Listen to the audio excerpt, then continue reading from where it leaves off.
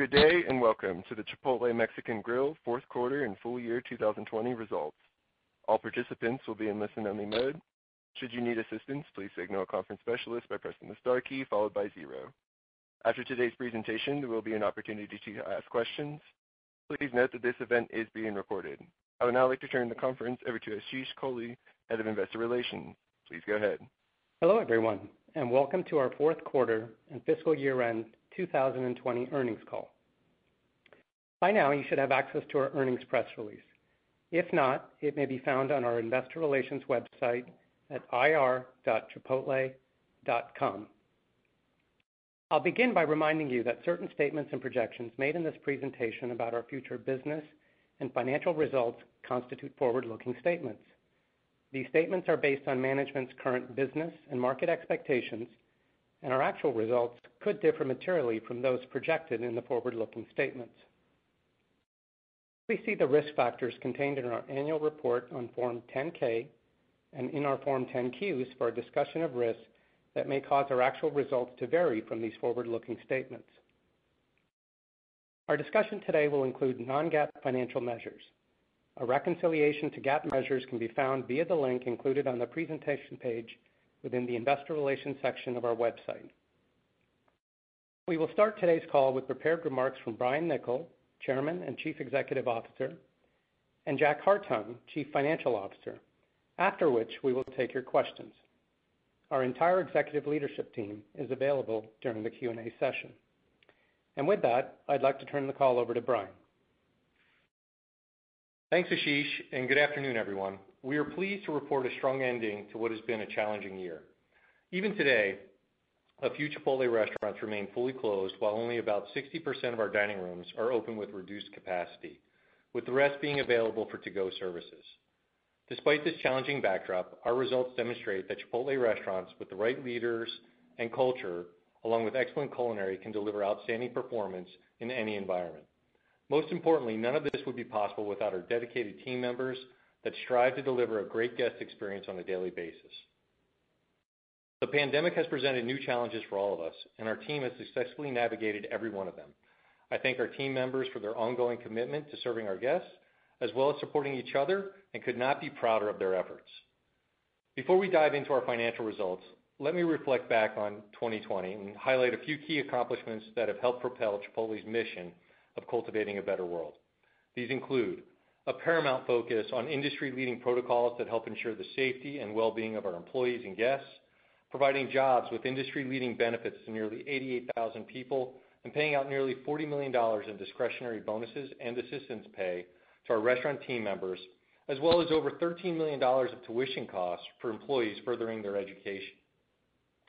Prioritizing diversity, equality, and inclusion efforts across the company, and raising nearly $4 million in support of organizations helping underserved communities. And investing in the future of farming through grants, long-term contracts, and the Illuminaries Project 2.0. As a purpose-driven organization, we're already hard at work identifying ways that we can make a positive impact on the world in 2021. We are optimistic about the future and look forward to continuing to deliver on our promises and passionately play an active supportive role in our communities.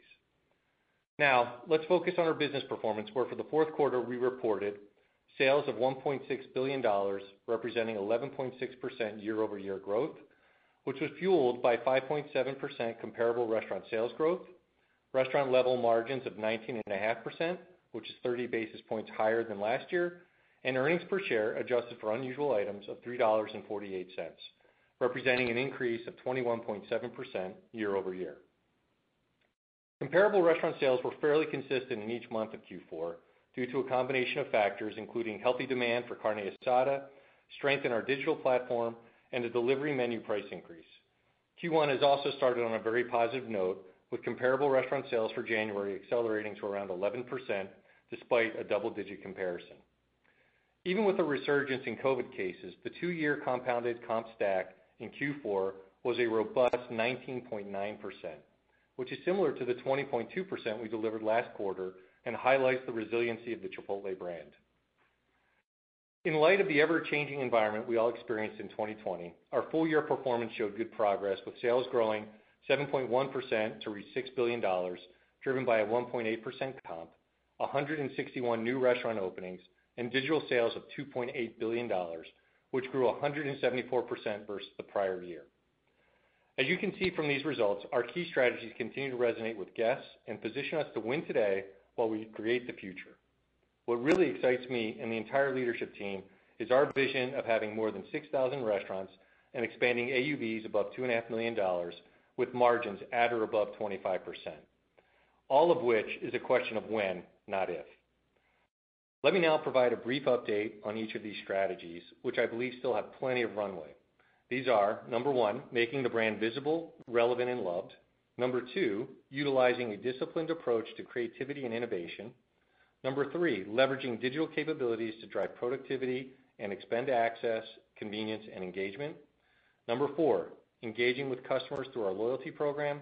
And number five, running successful restaurants with a strong culture that provides great food with integrity while delivering exceptional in-restaurant and digital experiences. Beginning with our marketing programs, which are generating attractive returns by driving culture, driving a difference, and ultimately driving purchase. Our creative marketing initiatives across both traditional and digital channels continue to be successful in attracting new users to Chipotle, as well as motivating existing customers to come more often.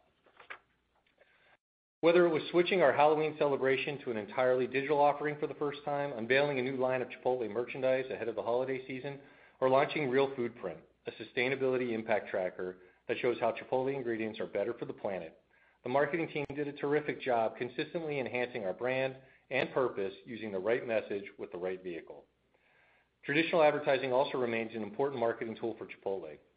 We connected and engaged with guests through our Behind the Foil TV campaign and a new avocado journey spot highlighting real ingredients, real cooking techniques, and real employees. We also featured our Making an Order spot that highlights the ease of customizing your order on our app to continue to drive awareness of digital ordering. And last week, we announced our first ever Super Bowl commercial that will air during the second quarter of the big game this Sunday. The spot is titled, "Can a Burrito Change the World?" and highlights Chipotle's commitment to cultivating a better world through its real food, sustainable sourcing, and commitment to the farming industry. Supplementing these efforts are a steady flow of new menu innovation that is validated by our stage gate process, which gives new and existing customers even more reasons to visit Chipotle. Since our initial offering of carne asada ended last year, we continued hearing from our guests that they wanted it back.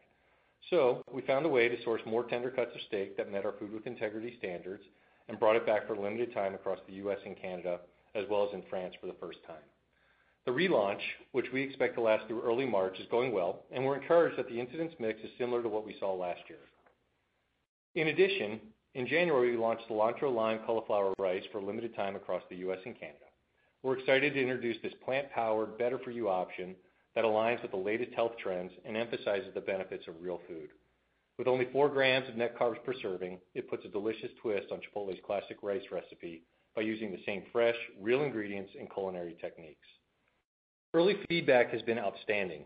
Cauliflower rice is definitely on trend, a great reason for new guests to try Chipotle for the first time or entice existing guests to visit more often, and it keeps our Lifestyle Bowls platform top of mind.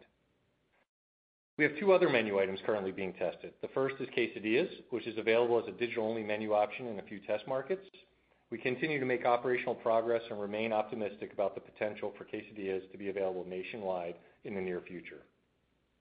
The second item is our smoked brisket, which is currently being tested and showing encouraging results. I personally love the richness of our smoked brisket recipe as it delivers a flavor unlike anything else at Chipotle. We are gaining valuable feedback on both of these items, and we'll update you on their progress as well as other menu items that are in early development as they move through our stage gate process. Moving to the next strategic driver, our digital platform, which continues to be a big beneficiary from guests adopting the digital off-premise occasion. Q4 digital sales grew 177% year over year to $781 million and represented 49% of sales. This was consistent with Q3 digital sales and mix, highlighting our ongoing momentum and the fact that Chipotle is top of mind for a lot more eating and dining occasions than we were in the past. We are not stopping there. We've made our digital channel even more convenient with easy ordering in the Chipotle app and website enhancements such as unlimited customization, contactless delivery, and group ordering. As a result, and I mentioned this earlier, full-year digital sales were $2.8 billion, representing 46% of total sales and growing 174% year over year. What an amazing accomplishment. At this sales rate, our average restaurant delivers a digital AUV of $1.1 million. With this success, we will not allow complacency to set in. Rather, we will continue to look for ways to further enhance our digital ecosystem. For example, we just announced a carside pickup pilot in San Jose as an additional access point for our guests. In addition, we are opening up more and more Chipotlanes and are in the early stages of testing alternate formats like our first ever digital-only restaurant outside of West Point.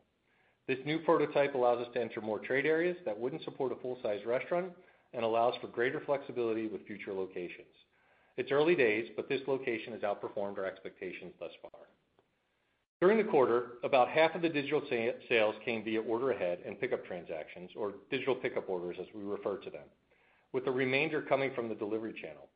However, our overall digital mix moved up above 50% late in the quarter as COVID restrictions toughened, largely driven by an increase in digital pickup orders.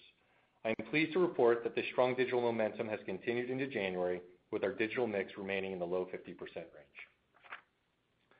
Another area where we saw a big benefit in 2020 is our rewards program, which added over 10 million members in the last year and currently has nearly 19.5 million enrolled members. This gives us the ability to communicate organically with a large and passionate community of Chipotle fans. We have focused on strengthening our creative and analytical capabilities by using predictive modeling to ensure that our members feel known and valued as we elevate their relationship with Chipotle. We strategically share brand and promotional messages with personalized content weekly. In addition, we reach customers with dedicated journeys focused on welcoming new members, growing frequency, and minimizing lapsing behavior. There are pre-programmed touch points in place to drive customer value across their life cycle, including a keen focus on retaining digital customers who have experienced the brand in new ways over the last year. Although Chipotle Rewards and its CRM capability have been active for less than 2 years, we have already made significant progress and have further enhancements planned in the coming months that we expect will continue to drive frequency increases across our customer segments. Finally, I want to spend some time on our restaurant operations, where the team stayed focused on safety, reliability, and excellent culinary as it seamlessly adapted to abrupt changes in guest needs and ordering patterns. This hasn't been easy, especially as the number of COVID cases began to spike and at times impacted our staffing capabilities, but they have been up to the challenge. And I'm so proud of our operational leaders and team members. They have been unwavering in the desire and execution of the right things for each other, our customers, our community, and our business.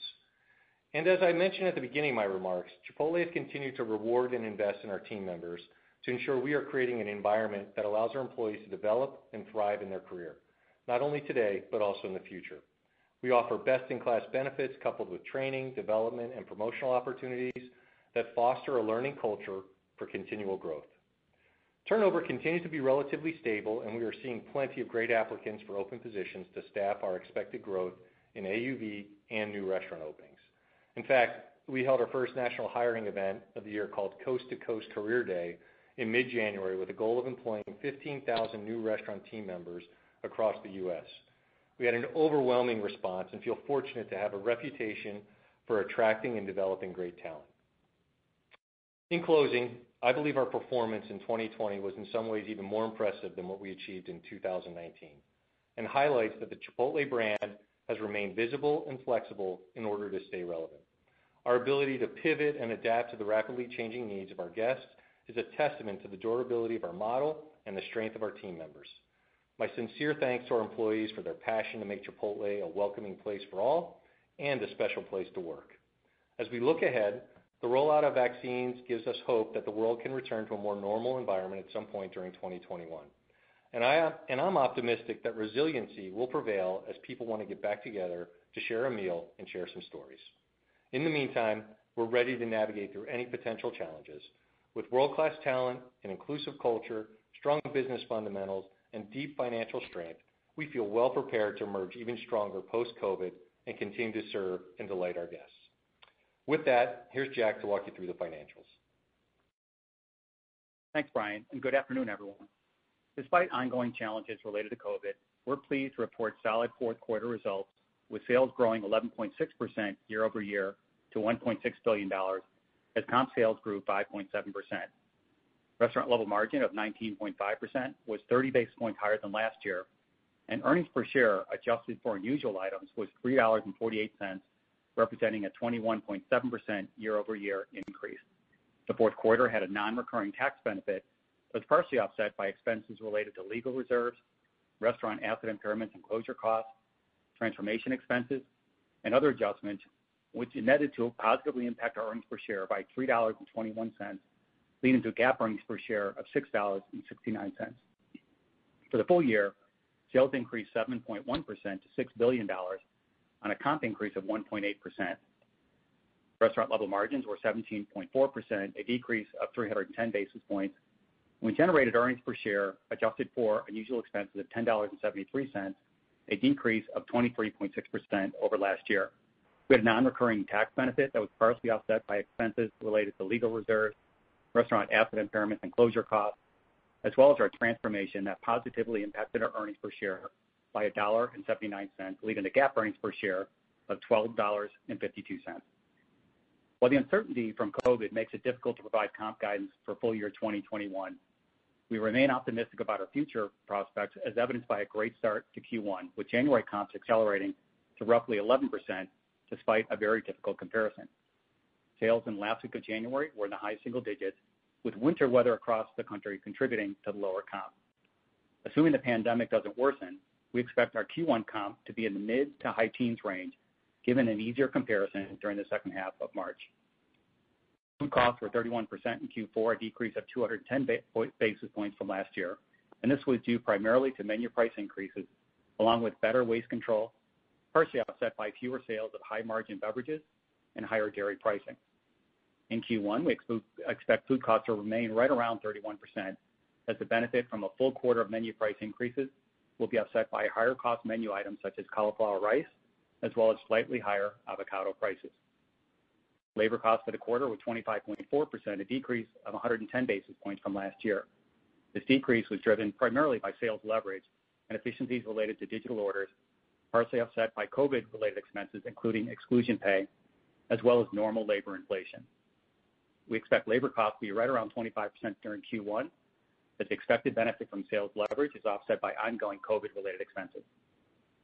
Other operating costs for the quarter were 17.9%, an increase of 310 basis points from last year, due primarily to higher delivery fees in the quarter.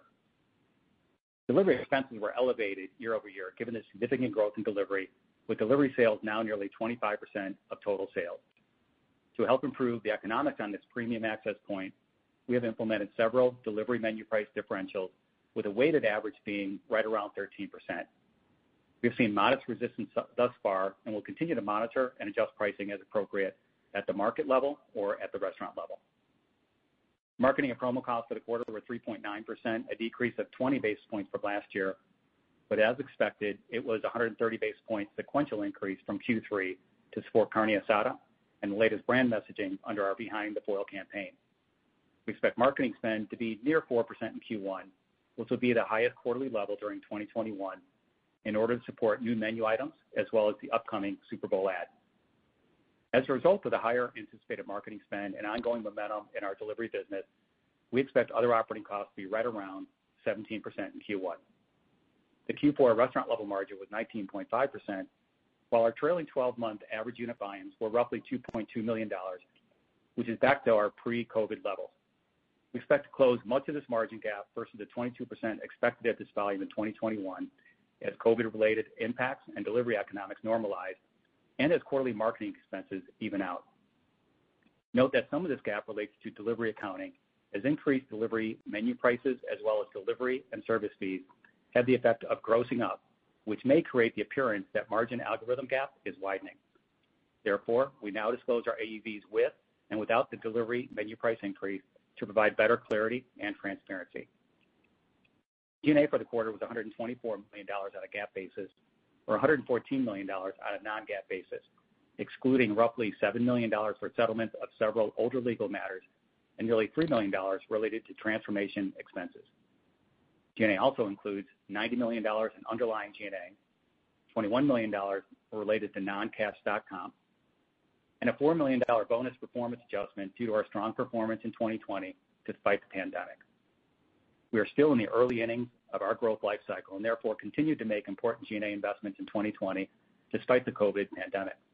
We saw an uptick in Q4 underlying G&A due to technology investments, customer service enhancements, increased headcount, as well as higher medical claims. Looking ahead to Q1, we expect underlying G&A expense to carry forward in the $90 million range as we continue to make tech investments, the majority of which are revenue generating to bolster our expanding digital and loyalty platforms.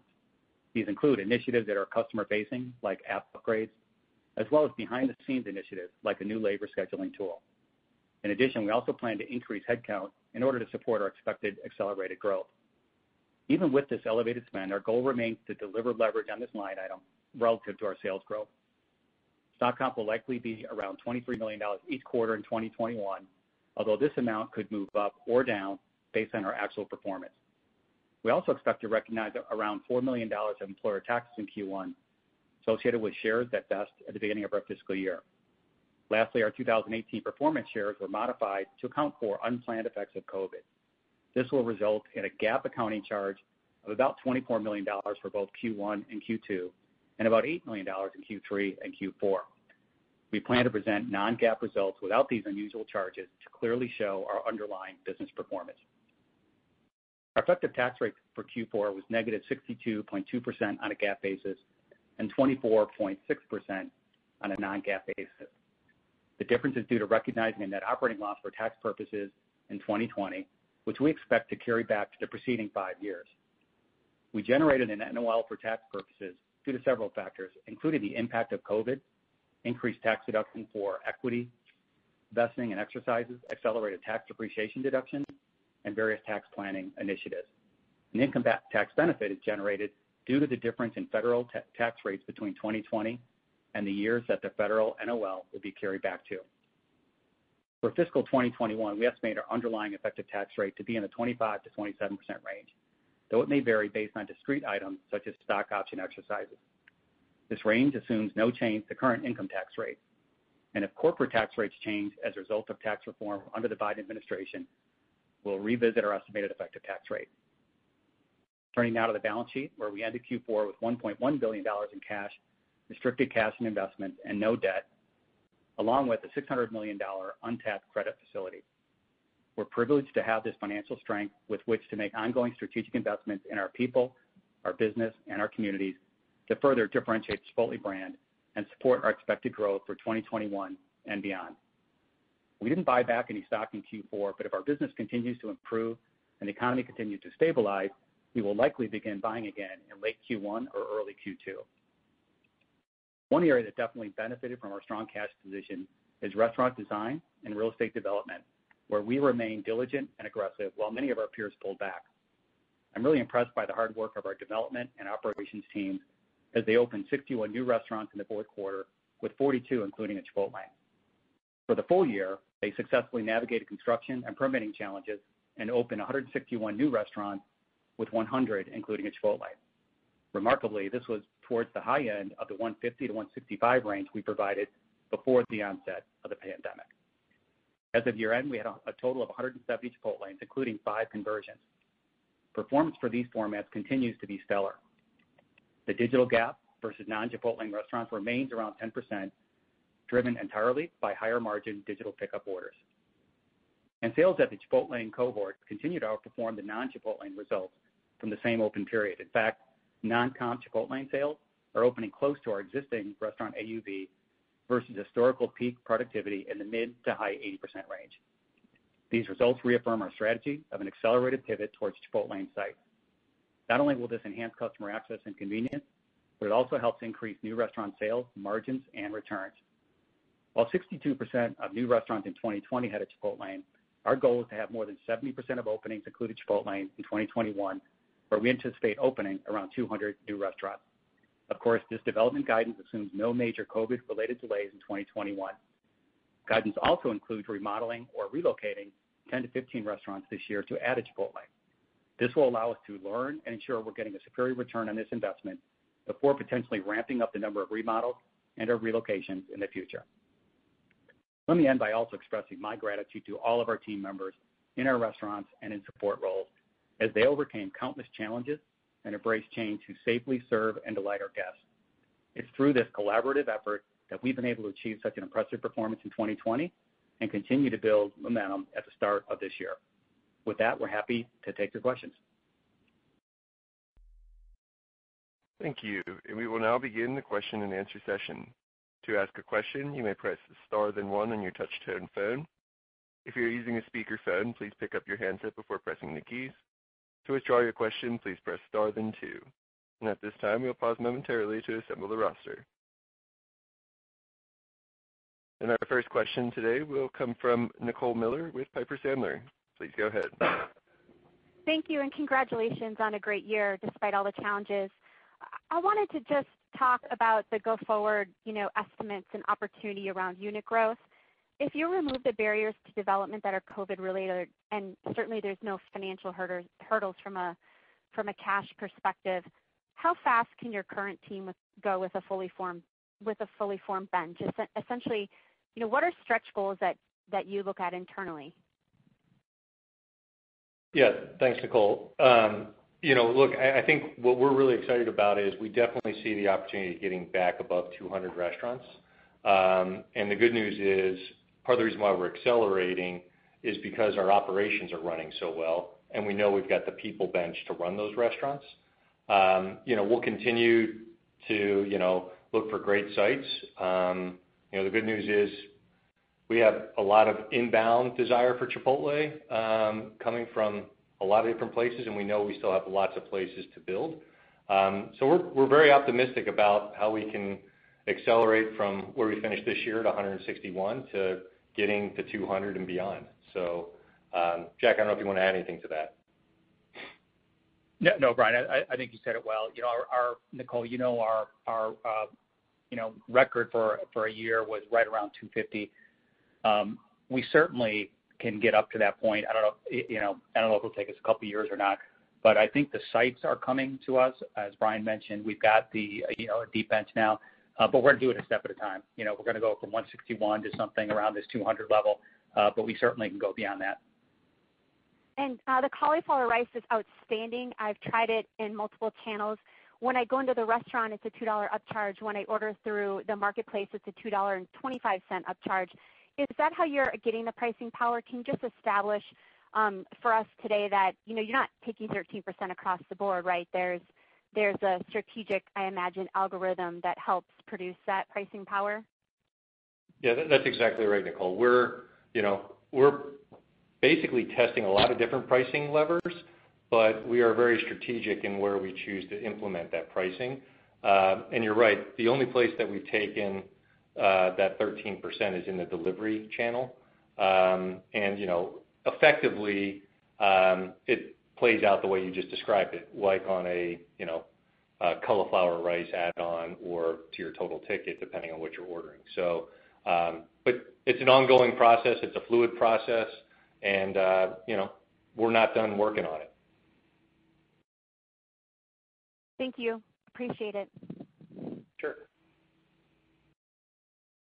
And our next question will come from David Palmer with Evercore ISI. Please go ahead. Thanks. I actually had three little small questions. One, you mentioned in the release that delivery added a point or so to comp in that quarter. Was that for the entire quarter, or will that be a bigger tailwind in the first quarter and beyond? I didn't catch that. Forgive me if you said that. And then, Jack, just the restaurant level margins, you touched on that as well, about how the 19.5 or so was short of that relationship that you would have for a $2.2 million box, i.e. that should be 22% if you get your delivery economics up to speed. Should we be thinking about what is the build up that in that margin through the year? How fast can you close that gap in that relationship? And I guess the last thing is, when it comes to the 2-year trend in comp, basically, if you look at the street numbers, people are thinking the mid-teens 2-year or thereabout after we get vaccines. And I'm wondering I know you're not giving guidance, but how do you think about the net of people having more options, but yet you having perhaps a better daytime traffic and walk-in traffic than you would? Sorry for the 3 questions.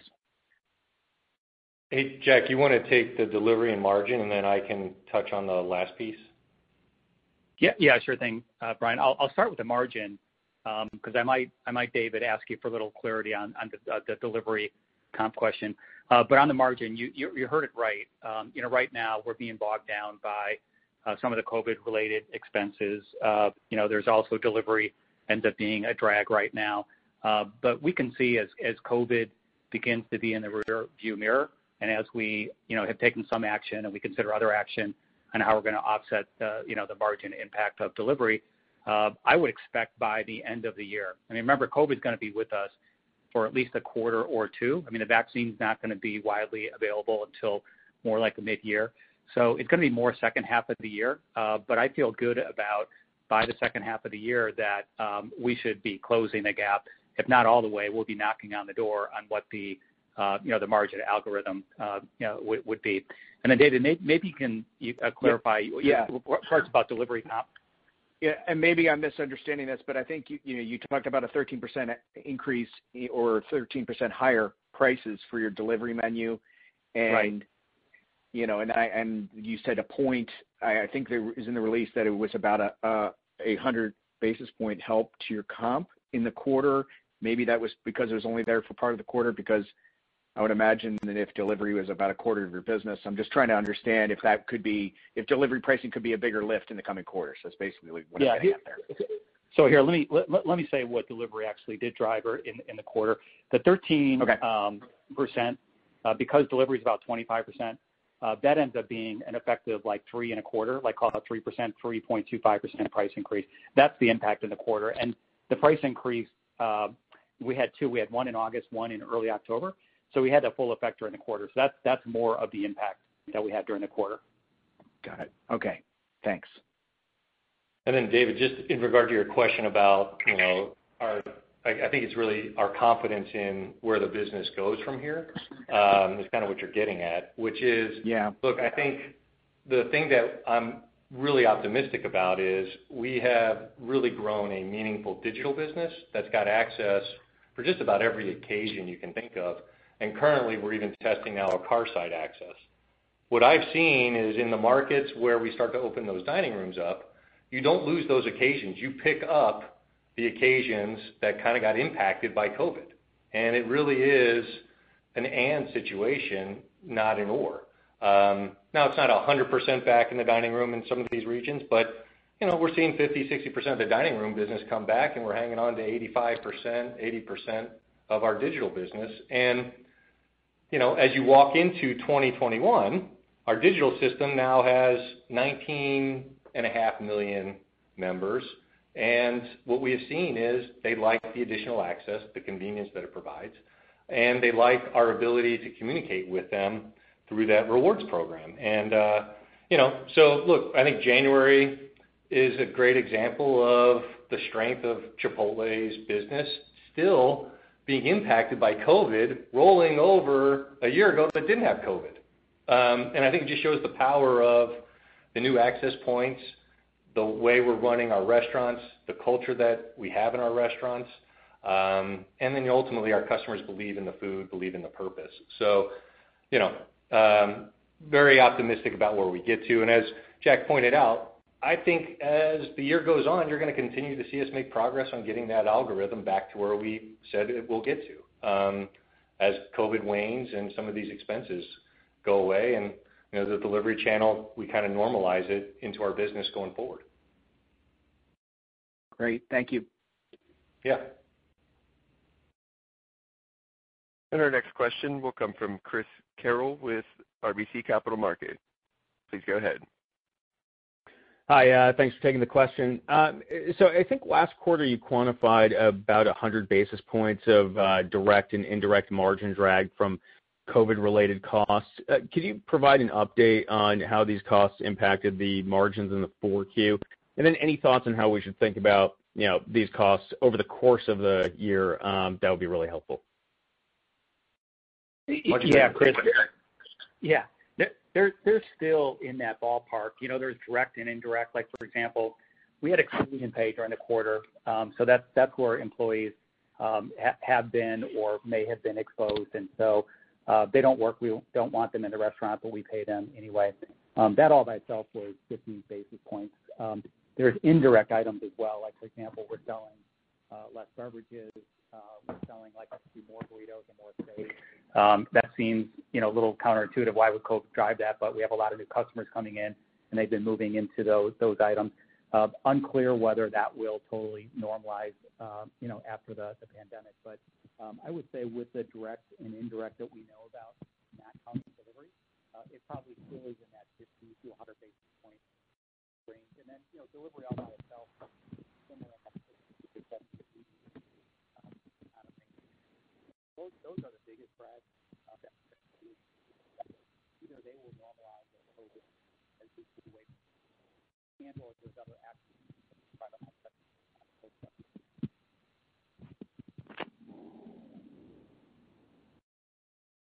Jack, we're losing you. I don't know if your microphone. Sorry about that. Okay, I'll take it off speaker. Can you hear me a little better now? Yeah, that's a lot better. You said it's roughly the same, and then you started to trail off. Yeah, so it's I would call it in that of the direct impact, it's going to be in that 50 to 100 basis point impact.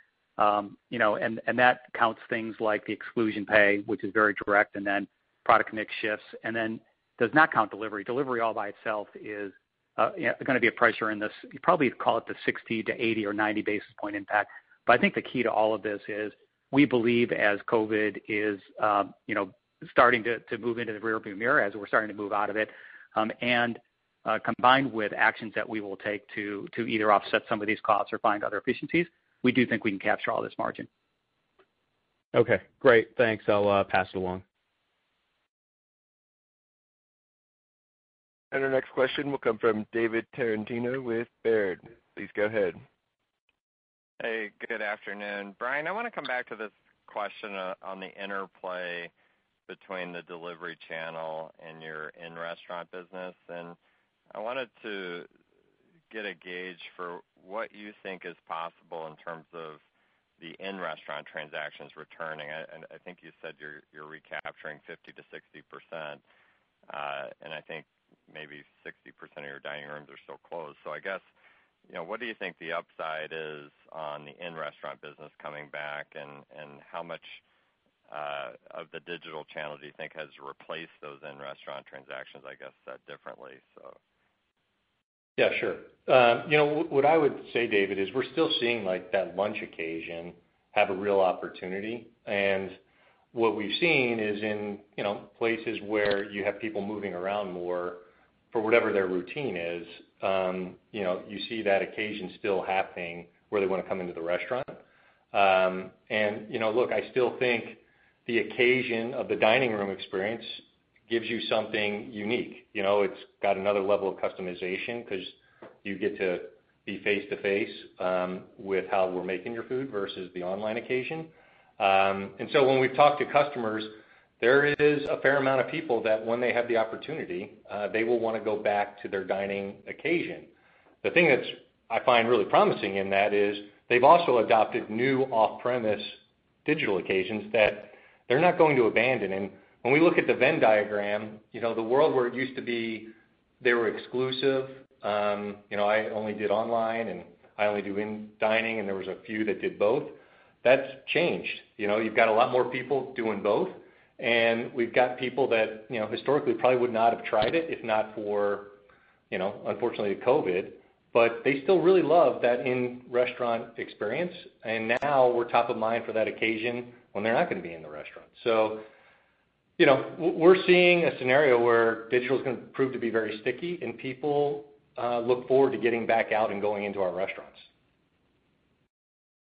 Great. And then I guess the second question is, you mentioned something about, with your digital marketing efforts or your loyalty program, making it a priority that some of those digital customers stick. Can you just elaborate on what you're doing there? Yeah, sure. So, this is what I mentioned. We've got, 19.5 million folks in this, and the team has really done a terrific job of setting up, I think, the right cohorts, understanding the frequency of how they need to communicate with those cohorts, and then drive home the idea of engagement and or driving home frequency or purchasing behaviors. And we've got various journeys taking place. I mentioned it in my prepared remarks. And what we're seeing is it does have a powerful impact on people's frequency. And, the good news is we believe we're learning more every day. But what we've learned to date, I think, is going to have a powerful, tailwind for us going forward. And if you think about 2020, we started the year with, I think it was less than 10 million in our system. So you've got twice the amount of people that we can influence behavior with on a pretty one-to-one basis.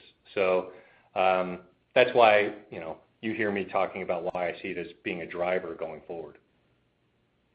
Great. Thank you. And our next question will come from John Glass with Morgan Stanley. Please go ahead. Hi, thanks very much. First, just to follow up on the delivery costs. Jack, you said the 60 to 80 basis points of pressure, or 69, 90, whatever it was.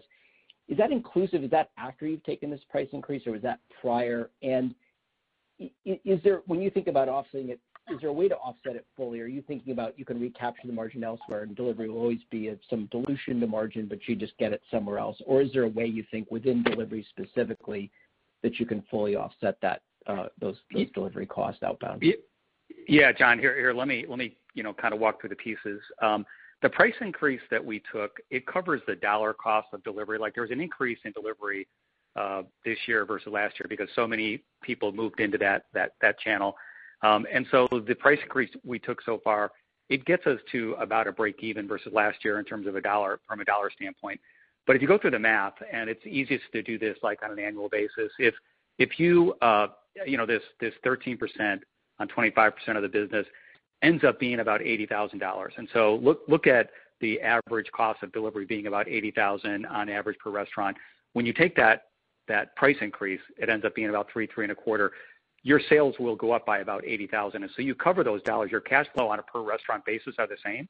But if you go through the math and take the same cash flow and take 25%, which ends up being $625,000 of cash flow, that's $2.5 million at a 25% margin.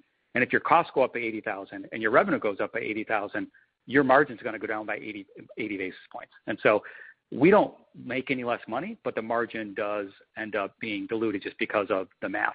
Now, we think there are things that we can do, either levers we can pull, other efficiencies we can find. We think over time we can offset that, but that's just a math challenge that that we're dealing with. That's helpful.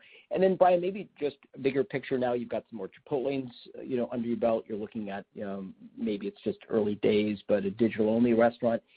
When's the time to re-examine kind of the total opportunity for units in the U.S.? And we haven't spoken about international in a long, long time. I think France was thrown in one of the comments. Is it a moment now where you start to really think about a global opportunity and start to engage with either master franchisees or your own organization, how you do that? Or is that still too far in the future and you've got too much on your plate right now to really engage in that?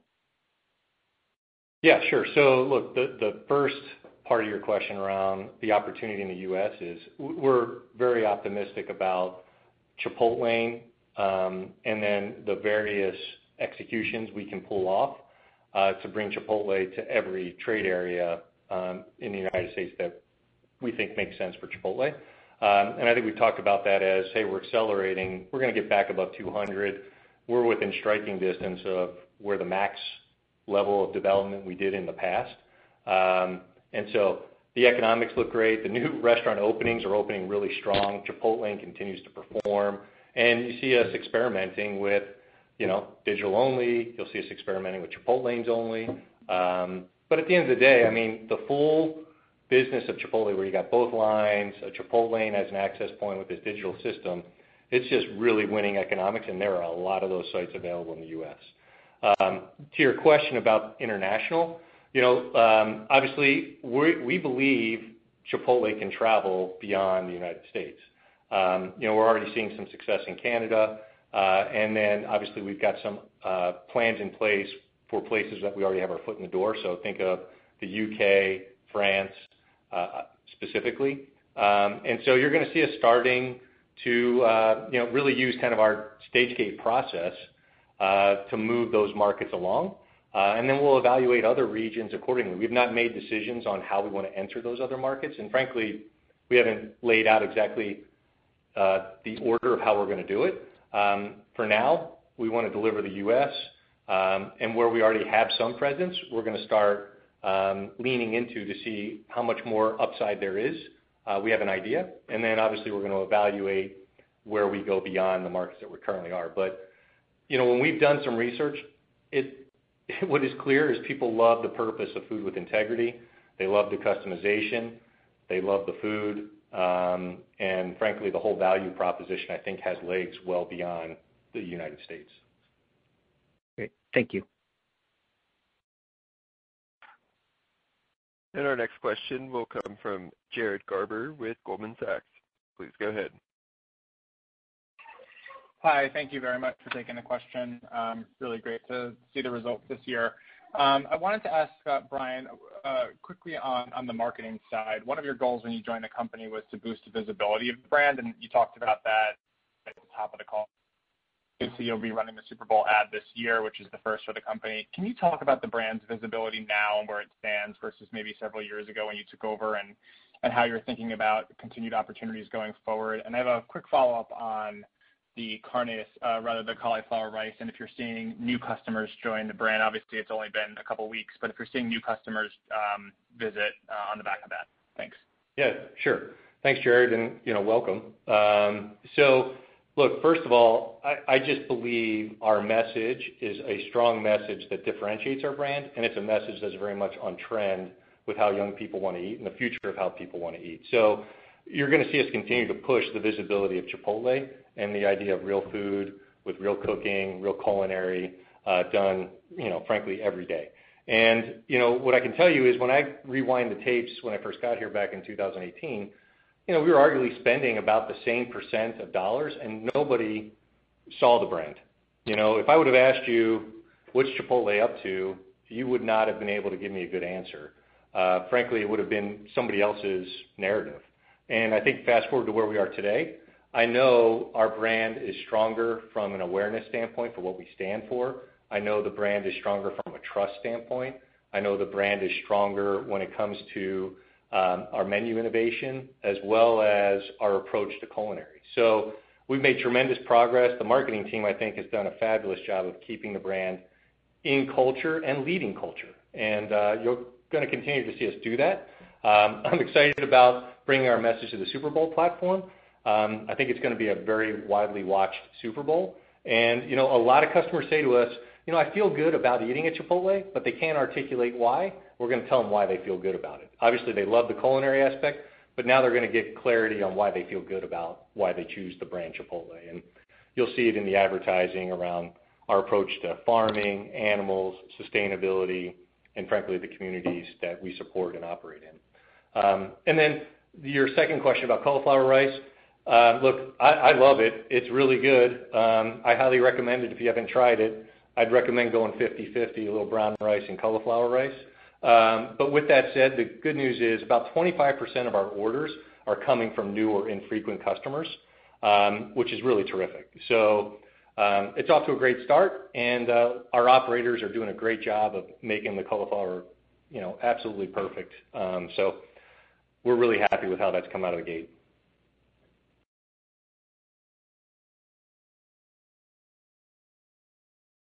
And our next question will come from Andrew Charles with Cowen. Please go ahead. Great, thanks. I had two questions, one on quesadilla and one on catering. So, I know, Brian, you mentioned that the national launch of quesadillas are in the near future, but it doesn't look like it's contemplated in 1Q same-store sales guidance, given it implies a deceleration in 2-year trends from January to the combined February-March timeframe.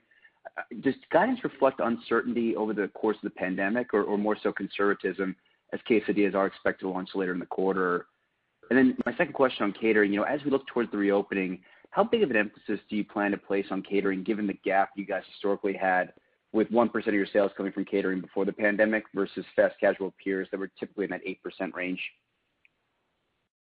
So to answer your first question, look, I think there's still, as much as I'm optimistic that the vaccine program is getting better as every day goes by. And, it really is, amazing to see the efficacy of these vaccines. There still is, we want to be cautious about where COVID goes from here. So, we're being careful on that front. And then, obviously as we are able to lock and load on new initiatives, we'll share that with you guys. We're still in the phase of making sure we got the equipment rolled out everywhere, and we're feeling really good about the training we're going to do around quesadilla. So, more to come on that front, but I would say more of it is just, there's still a lot of unknown. Luckily, every day seems to be better with the whole COVID issue. Both, vaccine rates seem to be going up, and COVID cases seem to be going down, and luckily less and less people are ending up in the hospital. So I'm optimistic, but we wanted to be, conservative on that front. And then regarding catering, yeah, look, Andrew, I think it's a huge opportunity. Once people want to get back together, I think it's going to be a real big opportunity for our business. And, it's one of the areas we're thinking about, and we're going to figure out the right time to start pushing that once, obviously, people can get back together in groups in a meaningful way. So it's a big opportunity. I wish the first step will be getting back to 1% of our sales doing catering, and then the next step will be, tracking down numbers that I think are much higher than where we were with 1%. That's helpful. Thanks, Brian. Yeah. And our next question will come from John Ivankoe with J.P. Morgan. Please go ahead. Hi, thank you. As usual, you kind of gave the metrics, which we could interpret. Revenue at over 6,000 stores, average volumes at least $2.5 million, at least 25% store margins. But the G&A number would be obviously a really important part. To kind of having a sense of what run rate operating income might be of the company. Brian, are you thinking in any way of thinking about an appropriate at that level G&A per store? G&A is a kind of a percentage of sales that as you think about longer term revenue goals and longer term operating income goals that we could perhaps start to anchor around. And I do ask that somewhat in the context of what you put in your press release, and I'm sorry if I missed it in the previous press release or forgot about it. Focusing on reducing non-essential controllable costs. If you could elaborate on that and kind of how much focus that I guess phrase is receiving within the organization. Thanks. Yeah, sure. Look, I will tell you, I don't know if you've had the opportunity to meet Scott Boatwright. He's in charge of our operations, and Scott and all of our leaders in operations, their goal is to give people a great culinary experience and also give our team members a great culture and the opportunity to grow in our organization, and do it in a way where we flow the revenue to the bottom line. So wherever we see an opportunity to get rid of unnecessary costs or frankly labor allocation, we go after it, and we'll continue to go after it. And that's why I've got a high level of confidence, a very high level of confidence that the algorithm is going to be intact as we move throughout the year. Because as we continue to regain sales, we do things with our labor scheduling technology, and frankly, our operators are laser focused on giving people great experiences and then flowing to the bottom line accordingly. Of course, it's something we keep an eye on. I don't think it's necessary to pick a certain point, because there's always going to be opportunities where, if we see an investment that makes sense to grow our business, we're going to make that investment. There's just way too much growth in this company to constrain us that way. So, Jack, I don't know if you've got anything else to add to that. No, Brian, the only thing I would add. Okay. We expect to grow sales at a faster rate than our G&A. And so we did step up. We made some investments this year that will set kind of a new, baseline for us for this next year. But you can expect to see leverage in that line. In terms of where it's going to be 2, 3, 4 years from now, don't have that great of a crystal ball. But if we make sure that sales grow faster than that line, then 3 or 4 years from now, the percentage of sales and the margin, after G&A, the operating margin is going to be better, much better than it is today as we approach the 25% target on the restaurant level, and we lever this line. Thanks, guys. Yeah. And our next question will come from Chris O'Cull with Stifel. Please go ahead. Thanks. Good afternoon, guys. Jack, I was curious if you could frame up where the beverage mix is today versus pre-pandemic. And then Brian, looking ahead to periods where consumer behavior normalizes, is there an opportunity to relaunch the Tractor Beverage program to build awareness once consumers are kind of back in the dining rooms more consistently? Then I had a follow-up. Yeah, listen, real quickly. Go ahead, Jack. Yeah, go ahead. I was just going to say real quickly, just on the mix, before the pandemic, our drinks were in call it the mid 30% range of transactions, and that dropped more like in the mid 20% range. So, it cut out about, 1/3 of our beverages. Our beverages also lean more towards bottled drinks now with the Tractor Beverage. Tractor Beverage is and Brian's going to talk about it, but is more in line with our food ethos. And those have a lower margin as well. So those are the two things that have been a drag on our margins. Yeah, and look, we absolutely believe there's an opportunity to reintroduce Tractor Beverage once folks come back into the dining rooms. And look, the good news is the feedback from those that have tried it, they really like it.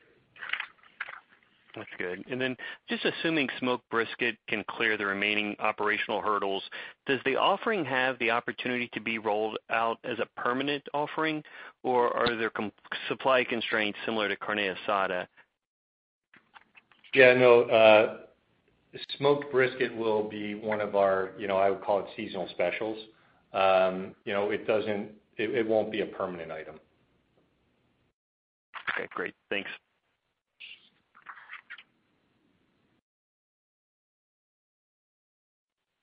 And our next question will come from Brian Vaccaro with Raymond James. Please go ahead. Thanks, and good evening. Just a clarification and then a question, if I could. Jack, I appreciate the monthly comp commentary. I was hoping maybe we could convert that into absolute sales volumes. And it seems that average weekly sales have stepped up more recently, maybe into that 47 a week range. Is that correct? And then does your Q1 comp guide in the mid to high teens, does that assume any change in that absolute sales volume moving through the quarter? Yeah, we don't really look at it internally that way on a weekly volume, but the volume's definitely stepped up. And if you looked at the weekly volumes, we all saw that COVID, really came on pretty strong in December. We did see our sales bounce around. So even though our monthly comps were pretty even, we softened at the end of November. Right before Christmas, we started to pick up a little bit. We surged after Christmas and then surged again in January. So we're definitely at a higher level right now. And, in terms of the guidance, Brian mentioned before, the first quarter is still difficult to predict. We don't know where COVID is going next. We're optimistic because the vaccines are gaining traction. But it essentially takes the last week trend, which, we talked about in the script. While we did overall 11% for January, we had moved down into the high single digits at the last week of January. If you take that trend and move that out over the rest of the quarter, that's what we use to calculate that guidance of mid to high teens. Okay, great. That's helpful. And then my question is on the loyalty program, and I understand you're up to nearly 20 million members, but could you comment on how engagement with the program has been trending? Maybe you could give us a sense of how many active users you have and maybe how you define that, or perhaps a comment on the percent of sales that are generated within the loyalty program in recent months. Yeah, sure. So I would say, the way we look at it is it's roughly about 60% are, active. And, those are the folks that obviously we've got an ongoing program with. We also have programs, though, with folks that we see that aren't active, right, to get them to re-engage. So we're accessing the full database as well as other platforms on top of it. So it goes well beyond that 20 million. But, like I mentioned earlier, we're seeing really good results in our ability to interact with those that are active, and then we're able to also get people to be reactive or reactivated, I guess is the way to think about it. Mm-hmm. So, it's one of those things that we're very excited about because we continue to learn. And so, when we see somebody that is no longer active, we learn from it, and then we figure out how to re-engage them and then we're having some success in keeping a percentage of those people then becoming active as we continue to grow the total universe. So, and the good news is we're also modifying the program as we go forward. We're going to continue to keep people excited, and we get feedback on how we can make it better, and we'll continue to do that. All right. Thank you. Sure. And this will conclude our question and answer session. I'd like to turn the conference back over to Brian for any closing remarks. Yeah, thank you. And thanks, everybody, for taking the time and asking the questions. I'm just going to reiterate what I really said at the beginning of the call, which is really proud of our team members, the work that's happened in our restaurants and our support centers through a very challenging year. I think it just demonstrates our purpose, our values, our culture, and the caliber of the people that we have at Chipotle. It really demonstrates the resiliency of the brand and the leaders that we have. And very proud of where we are. And obviously, I'm very optimistic about where we're going. The digital system is strong, it's growing, and we have plans to continue to grow it. Our in-store business, when it can come back, I know people will want to come back because the culinary and the food is second to none. And, you just put those two things together with the ability to continue to build more restaurants, hire more people, and grow our people accordingly. I think the future is very bright, and I'm optimistic that COVID is hopefully more in the rearview mirror going forward. So thank you for taking the time. Hopefully all of you are safe and your families have weathered 2020 well, and I look forward to continuing to share the story in 21. All the best. The conference is now concluded. Thank you for attending today's presentation. You may now disconnect your lines at this time.